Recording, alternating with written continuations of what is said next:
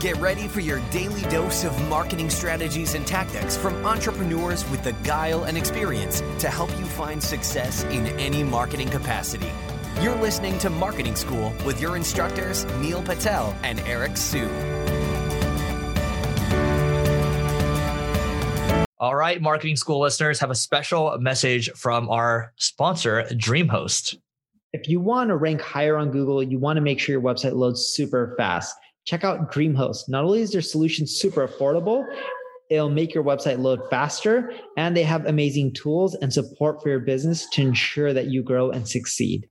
Welcome to another episode of Marketing School. I'm Eric Su. And I'm Neil Patel. And today we're going to talk about how to do an SEO audit. So within a framework of 10 minutes, we're going to try to make this as actionable as possible. So first and foremost, when you're doing an SEO audit, you do want to make sure that, first of all, hopefully you have Google Analytics. Hopefully you have Google Search Console. Those are two good places to start. I do like using Google Search Console to see if there's any crawl errors on the website. The traffic decreased at a certain point. And I also like taking a look at, top performing content as well, right? What has the highest click-through rates, average positions, and also, queries that I'm ranking for as well. Google Search Console, it's free. Same thing with Google Analytics, it's free. You can take a look at what's going on exactly. And start there first, right? Start there to see what's happening on your website. What are the top performing pages? What are queries that could use help? What's barely what are some high value pages that are ranking well that you can perhaps push into the top 5 positions for Google. So you can take a look at that high level view and decide what you want to do from there. And that's a good starting point for SEO audits. Yeah, and because this is short, right, we're doing 10-minute episodes, Eric, let's do something interesting. Why not let's just focus on Google Search Console and break down how to do an audit using Google Search Console. Because I think that'll work out really well for people. It'll be actionable and everyone has it. So as Eric mentioned, go log into Google Search Console. Make sure your site is added. If it's not added, then what you want to do is add it, verify it, etc. Within a few days at the latest, you'll start collecting quite a bit of data. And then you can go from there. The first thing you want to end up doing is you want to go to search traffic once you load up the site, right, in Search Console. There's a nav option called search traffic. Then you want to go under search analytics. And instead of sorting by queries, sort by pages. And the reason being is you make page changes. You don't make a query change, right? So you want to sort by pages.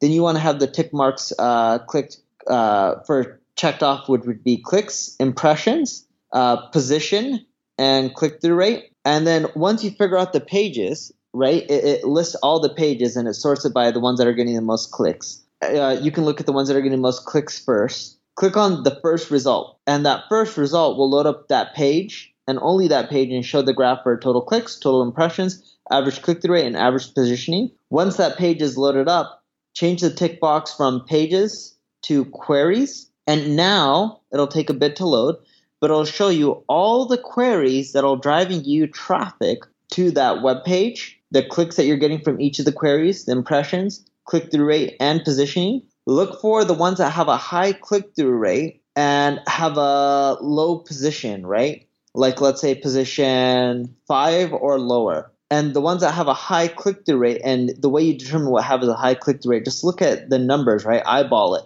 See what's higher than normal. See what's in the double-digit percentiles that's ranking, let's say, number 5, or above 5% that's ranking above number 5, because that's pretty high. Above meaning like 6, 7, 8, 9, right? Or below number 5, technically. And with those keywords, make sure they're in your page. Make sure those keywords, if possible, or the ones that are close enough to the most popular keywords, are also in your title tags and meta descriptions. Doing that simple change will start helping you get more search traffic. That's a big one. And I would say also, looking at Google Search Console right now, I'm actually digging around at the moment.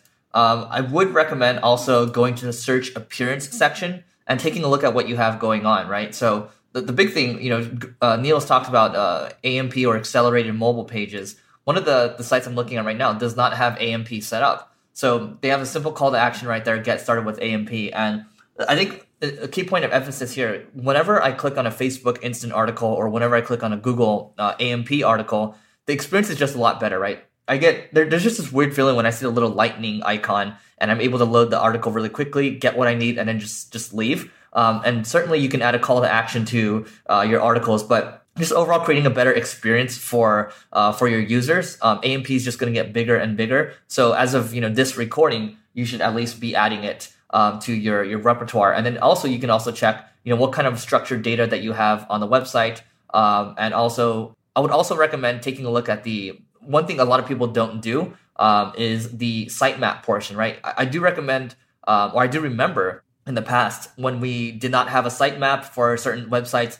After we added a sitemap, we just, it seems like, SEO 101, a lot of people still tend to forget it, right? Adding a sitemap and specking out, where things should be exactly, that does help out. And you do, in some cases, get a boost from traffic. Yeah. Also in the navigation in the Google Search Console, click on crawl and click on crawl errors.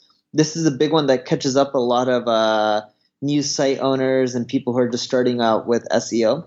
You'll find all the errors that Google's finding within your site. It could be dead links. It could be people linking to those pages and they're no longer alive. It could be you once had those pages and then you removed them, whatever it may be. You don't want to have too many errors. So if Google keeps seeing errors, you're going to notice that your rankings will keep tanking over time. But if your site has no errors, no crawl issues, right? And under the crawl section, you can look at crawl errors, crawl stats. And these things will help you determine how many pages is Google crawling on your site? How long does it take them per download? Because if it takes them too long to download your pages, you'll notice that they're not going to download as many pages. But if they can download a lot of pages with less effort, less server resources on their end, they'll crawl way more pages. So looking at the crawl section tells you a lot of key things, such as what issues you may be having with your site, which is going to stop you from ranking, as well as is it taking Google too much time to crawl your site? Because if it is, then you may want to think about changing your host or getting a faster server or using a CDN solution, right, which stands for Content Delivery Network, which means that companies like Akamai will place your website across servers throughout the whole world. So in that way, other people can get access to it faster, as well as Google can get access to your site faster as well from their different data centers. And CDNs certainly help a lot. Things become a lot more, basically you can compare to, we're talking a couple seconds to maybe 1 second or so in some cases. So it's basically a lot faster.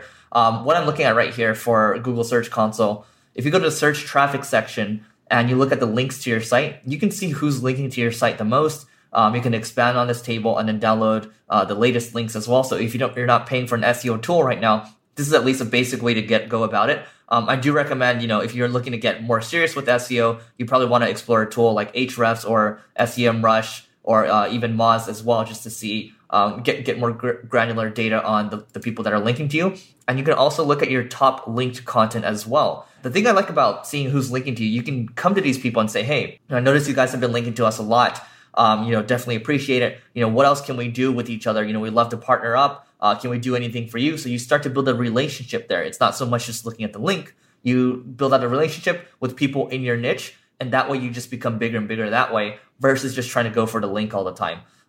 Being able to look at your most linked content, that's also really good too, just to see what your top performers are, and then you can compare it with your analytics. The other thing I like to do is also look at, you go back to the search traffic, search analytics section, look at your traffic for the last 90 days or so. If you feel like something's been dropping, you can always Google, what kind of updates have been happening. There's graphs out there that you can compare your traffic to and see, if any update has hit you at all. And then you can also check if any manual actions have been taken on your site. Neil? Yeah, another thing to look at, I just found an error on my website doing this right now as we're doing this podcast. Go to search appearance, go to HTML improvements, and look for duplicate title tags and missing title tags, as well as short title tags or ones that are too long. Make sure you fix all those. So I just went into duplicate title tags, and I noticed in the Spanish section of my website, my guys created 2 of the exact same blog posts. I'm like, why do we have 2 of the exact same blog posts? And they're published on different dates. One was published in October, and one was published in August, and one was published in September. And I was like, this is really silly. So I messaged the guys. Not only is the title tag the exact same, but the content is too. I'm like, why do we have 2 pages on the same post and content? But looking at those little things, even if you're advanced SEO, you'll find errors because we're humans, right? We make errors. All right. I think that's it for this episode of Marketing School. I think we can dive even deeper, but I think we need to split it probably into 2 episodes. So we'll see you tomorrow. Let us know what you think about this episode, and talk to you later. This session of Marketing School has come to a close. Be sure to subscribe for more daily marketing strategies and tactics to help you find the success you've always dreamed of.